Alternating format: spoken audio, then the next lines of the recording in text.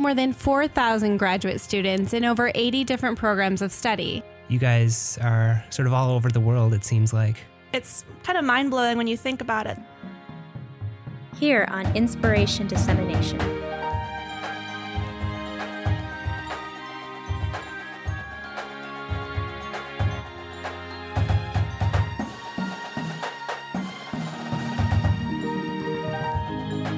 But there's actually photographs of this data set stretching over a much longer period of time. They're now converted into basically mathematical shapes, and we can now analyze the statistics of this shape. Good evening, listeners. Good evening, listeners.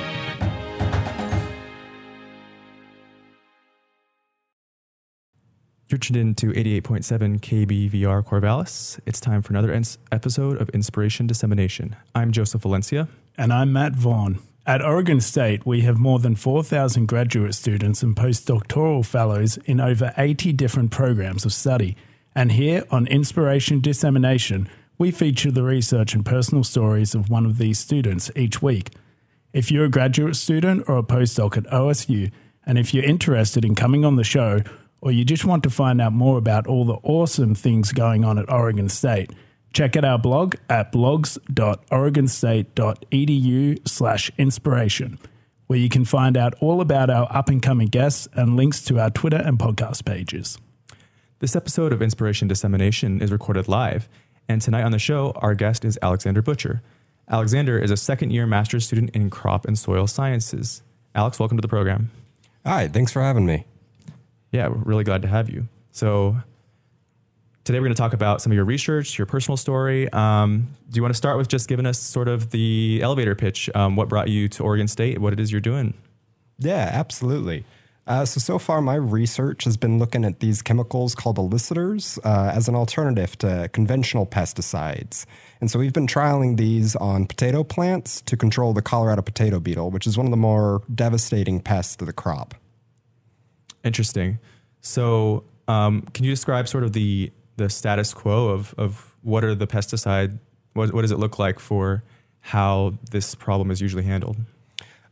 So right now, a lot of conventional toxic pesticides are used to control insect pests in potatoes. For the Colorado potato beetle in Oregon, that's mostly neonicotinoids.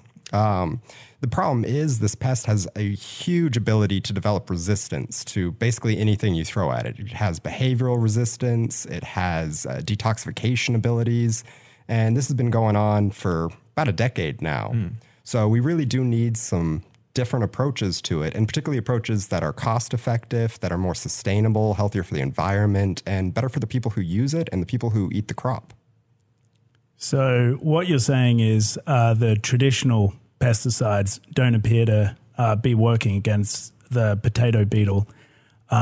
With this new pesticide or new application method that you're working with, can you explain some of the advantages or disadvantages compared to traditional pesticides? Yeah, absolutely.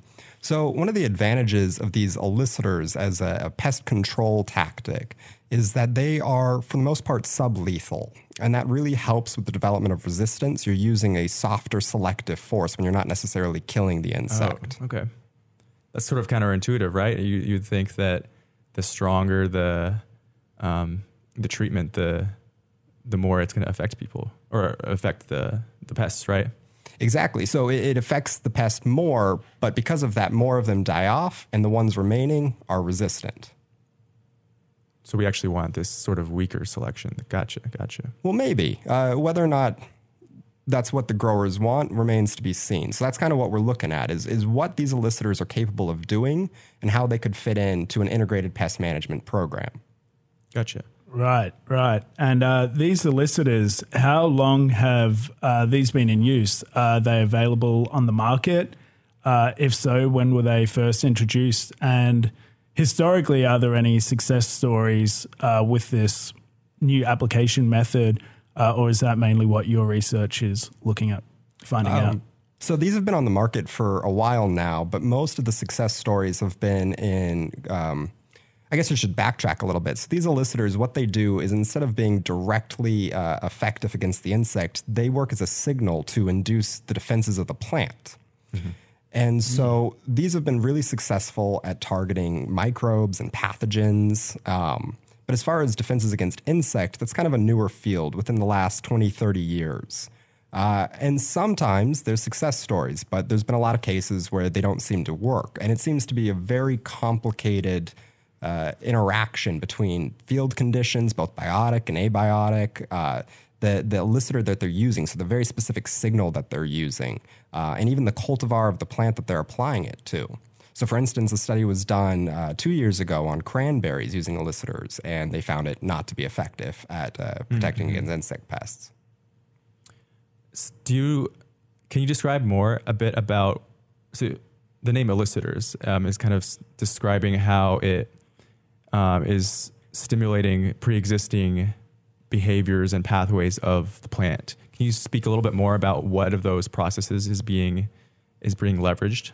Yeah. So the term elicitor, there's a bit of ambiguity in the literature on what term these chemicals are classified under. Mm-hmm. So by the EPA definition, these would be plant growth promoters. Elicitors are a term that a lot of literature uses to describe more specifically those plant growth promoters that target defense pathways. And for the most part, those are the jasmonic acid and the salicylic acid pathways.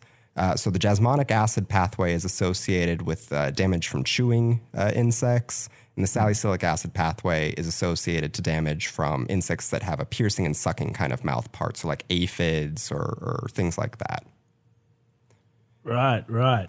So this chemical, I guess for the elicitors, the chemical compound or the chemical composition of that elicitor, is that designed specifically for one plant, or is it more of a shotgun effect where it targets a general pathway mechanism for all plants? I guess another way of wording it would be the salicylic and the jasmonic acid. Are these chosen specifically for the potato plants that you're looking at, or do other plants respond in a similar way?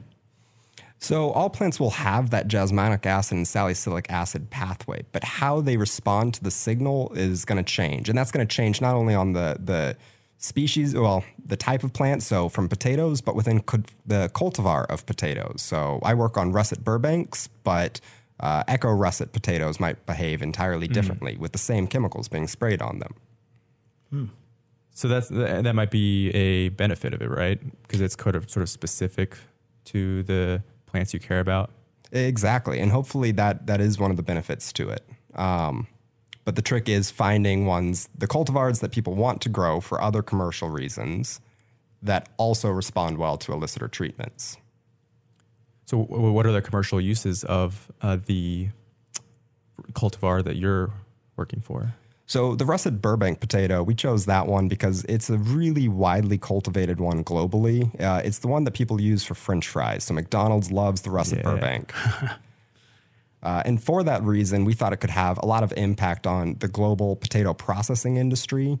And the potato processing industry is what's really important for making potato helpful to global food security. It enables people to sell the potatoes at a higher rate and enables them to use it instead of a subsistence crop as an economic crop, a cash crop.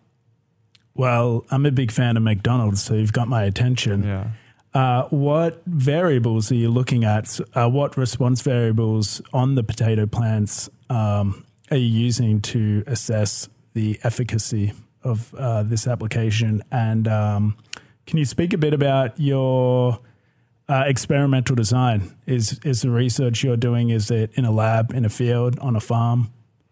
Absolutely. So we've done quite a bit of studies, some in the lab, some on the field, some field to lab, some in greenhouses as well. So we've kind of done the gamut of it. As far as looking for responses from the plant itself, we've really only looked at one metric there, and that was the structural changes to the leaf. So we modified what's called a texture profile analyzer from the food science department. We put a pair of scissors to this probe, and essentially an arm comes down, presses onto the top portion of the scissors, and closes the blade. And that measures the amount of resistance from the blade. So if you have something in between it, it's going to measure that resistance as well. And so we put the potato leaf in between the blade, whether it was treated or untreated, and looked at how that changed the amount of newtons that were necessary to shear the leaf. And that's a simulation of the beetle's chewing mouth parts cutting through. That's very interesting. So it's like a bit of physics. Yeah. Very hardcore equipment for kind of a delicate plant, right? Yeah, the amount of newtons was not much. Potato leaves shear pretty easily. So it doesn't look like elicitors really make enough difference to cause a structural change that would really impact beetle feeding. But it was really fun to look at. Modifying that piece of equipment was a lot of work, and it was fun. Right. And is that the main metric that you're looking at? The main response variable from the potato plant? From the potato plant, yes. Okay. And are you looking at the potato beetle itself? Did you notice if you sprayed the elicitor that there was just a general decrease in the amount of potato beetles, or was that not something you looked at? So the potato beetle is mostly what we looked at. One of the first things we looked at were the effects on the fecundity, or the amount of offspring that they have. So we looked at if adult beetles fed on leaves, not the larvae. So as they emerge from the winter, that population of adult beetles feeding on new potato leaves in the field, does that have an impact on the number of eggs in an individual egg clutch that they lay, and how many of those eggs actually hatch? And what we saw was that there wasn't any significant difference between the controls, but there was a significant difference there between the jasmonic acid elicitors and the salicylic acid elicitors. And then we looked at some larval fitness measures. We looked at some host selection measures. Overall, we had about 8 different metrics that we looked at on the beetle side of things. So you're saying that neither of the chemicals was recognizably having different effects than just untreated plants, or would the control be with conventional pesticides? Or so untreated plants, they were sprayed with water just to simulate the spraying process. So what that told us is basically you can't just make an elicitor application at the beginning of the year and hope to see an impact on fecundity. Sure. But when we looked at the larval fitness measurements, we looked at things like how much weight that the larvae are able to gain, how quickly they can defoliate measures of leaves, how much they excrete, so how much they're bringing in, how fast they're doing that, how much they're retaining of that, all of those measurements. We started to see some differences. And likely those will relate to a decrease in fecundity as they mature into adults. Interesting. So I just wanted to confirm, so the application process, you mentioned you're spraying water for the control. The application process for the elicitors, that's similar to also, an application process for a pesticide? Yeah, absolutely. And that's one of the big benefits to it. It's the same equipment a farmer would already be using that they already have. They can just use a different chemistry. Interesting. And on the potato beetles, I'm pretty curious the changes that you're observing. It sounds like it'll be more of a long-term sort of application process to see those changes. Now, do you think those changes are occurring based on some sort of genetic modification? Do you think it's a behavioral change? So we did try to get a little bit under the hood and look at the mechanisms of it by comparing metrics across time. So one of the things we saw from defoliation rate to weight gain for the salicylic acid, they eat more, but they don't gain more weight. And then when you add the excretion rate in there, they excrete more. So that gives us kind of the implication that this is a feeding stimulant of some kind. The potato is probably increasing the sugars in its leaf tissue.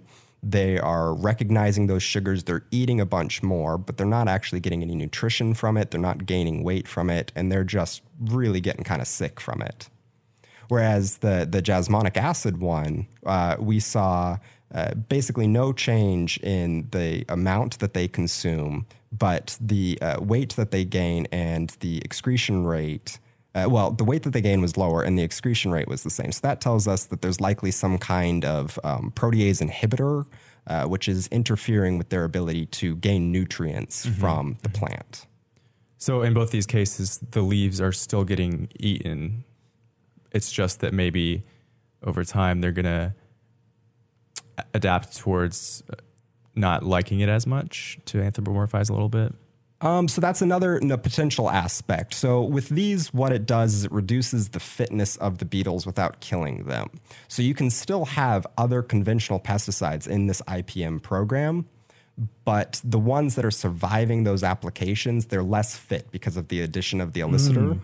And so they have less offspring. The population of resistance beetles is going to be lower.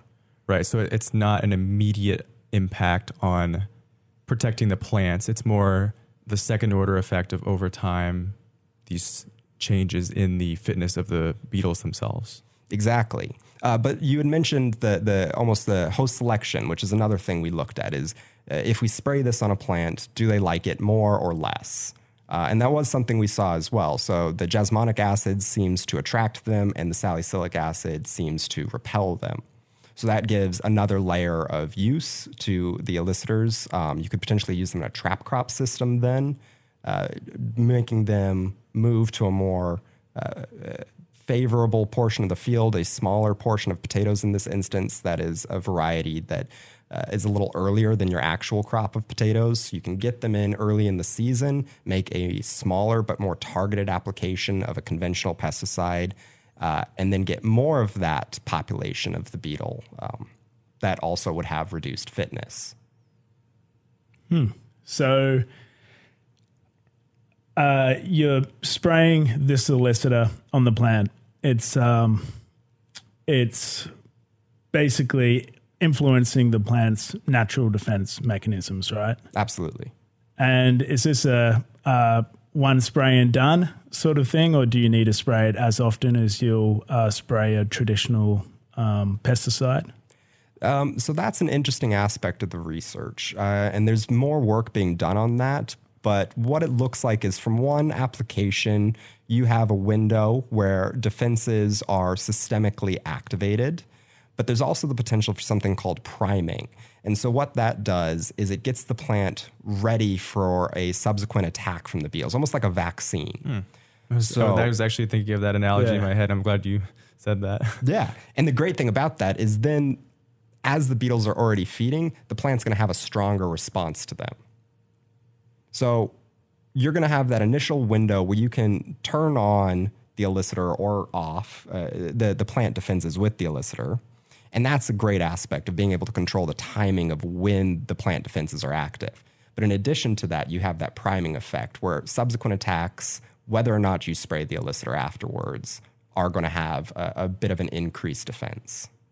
And so these are mostly, it seems like the thing that the beetles are interested in is the leaves, not the part that we're interested in. Yeah, absolutely. So they eat the leaves. They leave the tubers alone for the most part. I think if they get real hungry, they'll go for it, but I've never seen it. Okay. And so I was wondering, do the elicitors have any effect on the potatoes themselves? I would imagine that some of those nutrient pathways are getting disrupted for them too. That's a great question. So there's actually another graduate student at the University of Minnesota that's looking into the root to shoot interactions of jasmonic acid in particular. She's using a different chemical to induce it, a different elicitor. And what she's seeing is that there is an induction in the tubers as well. And that could be a potential problem. So some of the defenses in potatoes are glycoalkaloids, solanaceae in general, so potatoes, tomatoes, eggplants, peppers, those kind of things. They have a lot of glycoalkaloids, and those are toxic to a broad range of organisms, including us. So if we're inducing a higher percentage of glycoalkaloids in the tubers, that's not really a desirable impact. Sure, so it's all about the balance. Maybe we just need to taste test different McDonald's fries to find out. Can you speak on the integration of this elicitor? Like, how would you see it being integrated into a farm that's currently using pesticide? Would they just completely swap over? Would it be like a slow process? Or what's the I guess what I'm asking is, what's the end goal? Where do you see your research going, and how will it be applied ideally? So these definitely wouldn't be a replacement for conventional chemistries, but rather a tool to help reduce the amount of the conventional chemistries used. So I can really see the benefit in a trap crop system here, particularly with that jasmonic acid. If you're able to get the right cultivar of potato that responds in a way that reduces fitness and is still responding to emit the volatiles that will attract the beetles after an application of a jasmonic acid elicitor, then you have the potential to segregate that population of beetles early in the season, make a targeted application, and hopefully knock them down for the rest of the season, or maybe have to do one more as opposed to 3 or 4. If you're just tuning in, we are speaking with Alexander Butcher here on Inspiration Dissemination. So you've mentioned a lot of different chemical terms, different products that are being created inside of the thing, as well as a lot of experiences that you've had in the field and stuff. I was wondering, what does it look like on a day-to-day basis for you doing your research? Wet lab? Are you in the field? Are you kind of seeing it all the way through the process? So I would say the majority of my work is in rearing the beetles. There's not an artificial diet for them, so I have to grow a lot of potatoes in the greenhouse, and they eat a lot of potatoes. So that's their only food source. They'll eat eggplant and tomatoes as well, but if I were to feed the colony other sources of food, I would worry that it would bias some of the bioassays I'm conducting. Okay. And you do this at OSU at the main campus or in a different location? So for the first 2 years, I was at the Hermiston Agricultural Research and Extension Center in Hermiston, Oregon. That's kind of your northeastern on the Washington border, and that's where a lot of potato production in Oregon happens. And the last year, I've been on the Corvallis campus, just finishing up some more olfactometry work in labs, which has been nice getting out of the field. As much as I love it, it's been nice to be in an air-conditioned lab. Sure. Can you describe more about what olfactometry is? Yeah, so olfactometry is what we've been doing to look at that host selection aspect. Essentially, you have 2 choices that you're giving the beetle, and then what's called a Y tube. So it's literally something that looks like a Y. They have those 2 arms. Each one of them has a different choice in it. And then you put the beetle in the long portion of the arm, and you pull the scents from it through using a vacuum. Mm-hmm.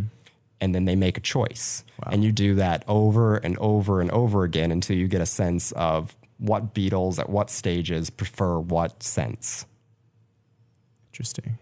It's like a little maze for them. Yeah, or chemosensory response, basically. Exactly. I know in marine research that they use flumes which operate in a similar sense. So what's the interest like? Are farmers and growers interested in this? How do you see it being implemented? And I would imagine that chemical companies are also interested in the results of this, right? Yeah. So I see a lot of interest on the farmer side of things. It's something novel. And from the growing communities that I've spoken to, they're very interested in finding something new.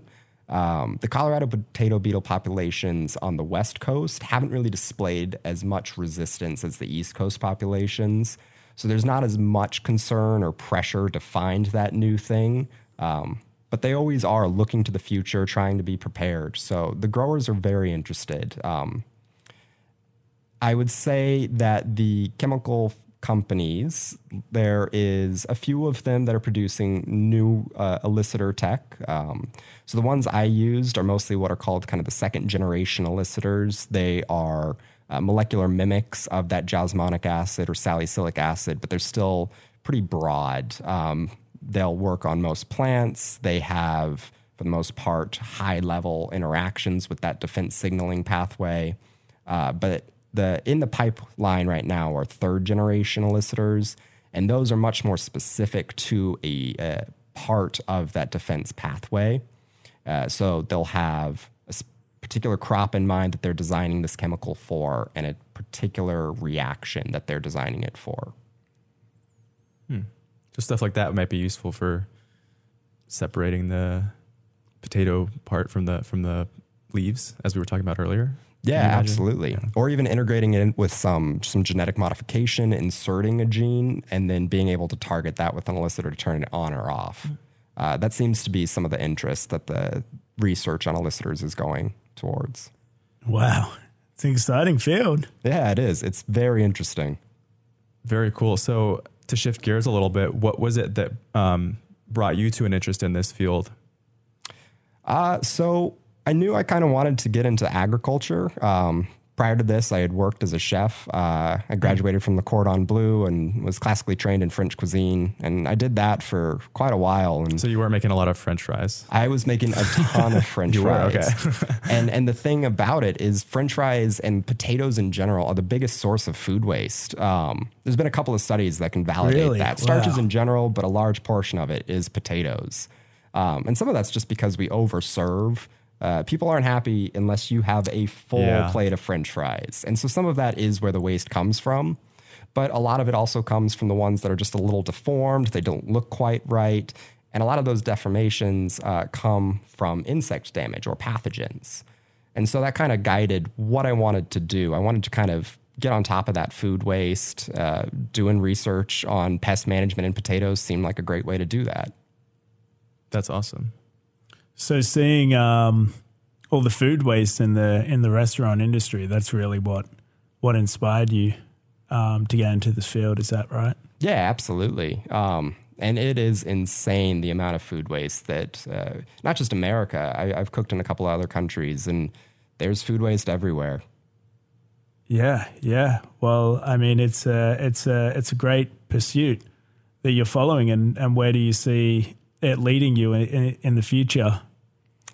A big question. Yeah, it is. I could see it going in a lot of different ways. I know personally, I would like it to go more in the direction of insect agriculture. So that's rearing insects, both for human consumption, feed for livestock and aquaculture, and as well as using them to upcycle food waste into both feed for livestock and frass, which is the waste product of insects, their exoskeletons, their feces, all of that. But it's a really powerful fertilizer, and it's great for carbon sequestration. And it even has a component of it, chitin, which acts as an elicitor. Interesting. It sounds like a great idea on a lot of these sustainability fronts. What do you think about the challenges of sort of selling this idea of consuming insects, or at the very least integrating them in agriculture a lot more proactively? Yeah. So if you had asked that question 5-10 years ago, it was probably a more bleak answer. But now with the industry in the US kind of pivoting towards feeding livestock, there's a lot more acceptance. And the industry is starting to gain a foothold. So I can see that being kind of the big first steps over the next couple of years in the U.S. is doing these insect agricultural activities to feed livestock, to feed cattle, chickens, fish. And I think through that, people will become a little more open-minded to the consumption of certain insects. There's definitely some of them that don't look appealing, some of them that have that ick factor, but there's some that you can dress them up really easily, and I don't think people would have a problem with it. So your background as a chef, does that come in handy? And do you partake in the insect eating? Oh, absolutely. And it definitely comes in handy on the selling points of it. People are more willing to trust someone who has a background in culinary arts, and they're like, "Oh yeah, well, this is okay. Let's try approved." It. Right? Exactly. Your eyes, you seem to brighten up a bit when you're talking about insects. Definitely. Is that a passion of yours as well? Absolutely, yeah. I've always loved insects. And I think you were telling us you have been starting some programs here at Oregon State related to your love of insects. Yeah, so about 5 months ago, I started the Bug Club at OSU. This is kind of the second iteration. There was an entomology club a couple of years back that just kind of lost its way and was disbanded. But I think the interest has remained, and we're starting to get more, particularly at the graduate level, more students who are interested in entomology.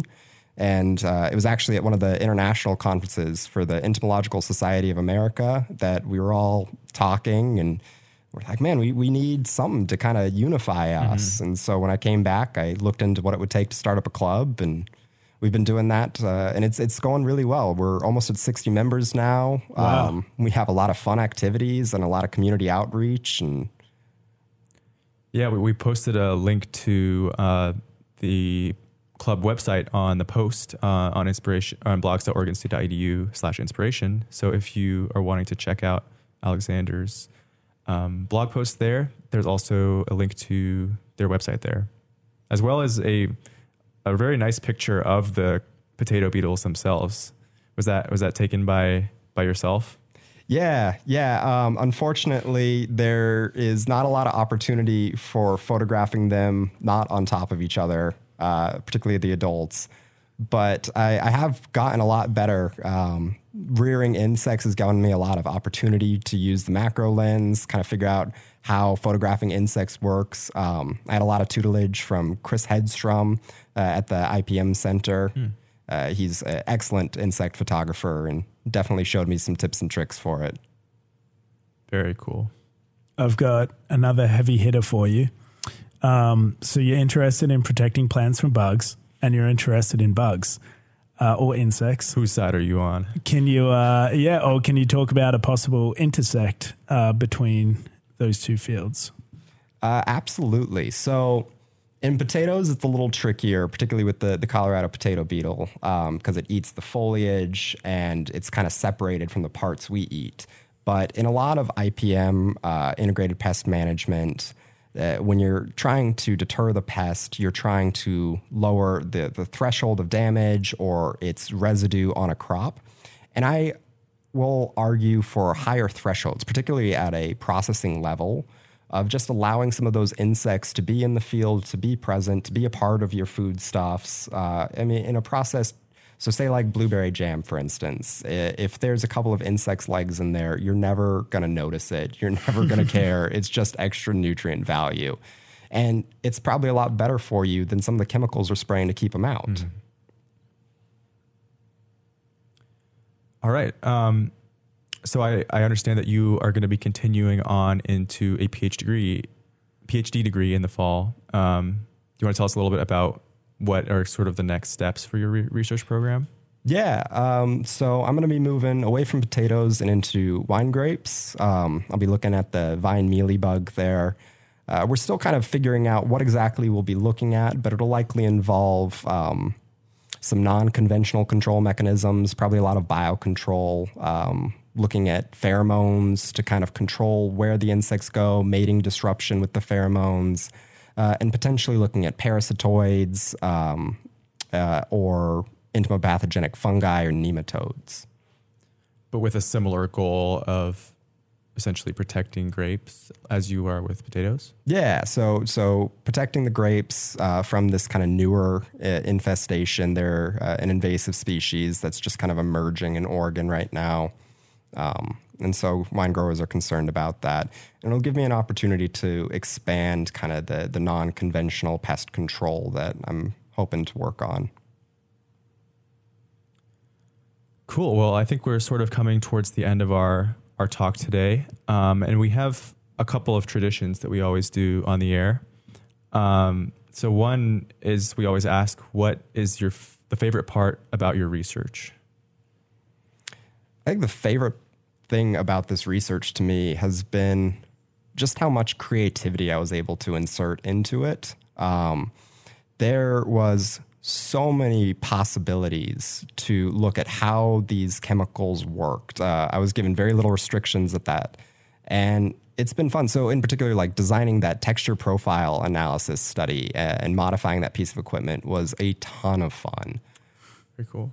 Kind of turned into a mechanical engineer for a little bit. Oh, absolutely. Yeah. All right. And another thing is we asked you to prepare a piece of advice for anyone at all. It could be somebody wanting to join grad school or whoever. So do you want to say what your advice is and who it's for? Sure. Gosh, that's a tough question. I would probably say that if I was going to offer advice, I'd do it kind of generally to anyone coming into OSU or university in general. It is going to be a little challenging, and particularly in the context of climate change and all these global conflicts, pandemics. And we've had a rough run of it the past couple of years, and it can be incredibly discouraging. But I think it's important to remember that no matter what, time just goes on. This is the future that we have, and the best thing we can do is try to make it a positive one. And that means doing some hard work, and oftentimes that's what university will be for you. That's what we're all about here at Inspiration Dissemination. That's great. And then the last piece that we're going to do today is you get to pick your outro song. So do you want to tell us about this a little bit? Yeah. So I wanted to end things on a bit of an uplifting note,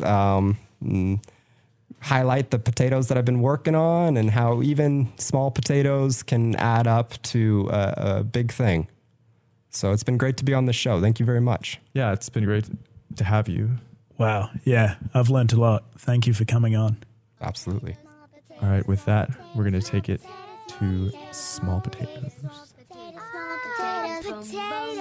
potatoes on the moon, small potatoes in the sea, small potatoes take a bath, small potatoes sing with me. Potatoes, small potatoes, small potatoes, small potatoes, small potatoes, small potatoes. Thank you for listening. If you want to support the show, tell your friends about it and give us a 5-star review on Apple Podcasts, and follow us on Twitter and Facebook at KBVRID. This theme music was performed by the OSU Drumline, and the intro jingle was created by Olin Haman. Special thanks to the supporting staff at KBVR that allow this show and podcast to be possible. This show was started by Jean Kamvar and Joey Hulbert in 2012. To learn about our current hosts, other graduate students at Oregon State, or if you want to be part of the show, visit our website at blogs.oregonstate.edu/inspiration. Thanks again for listening, and stay curious, my friends.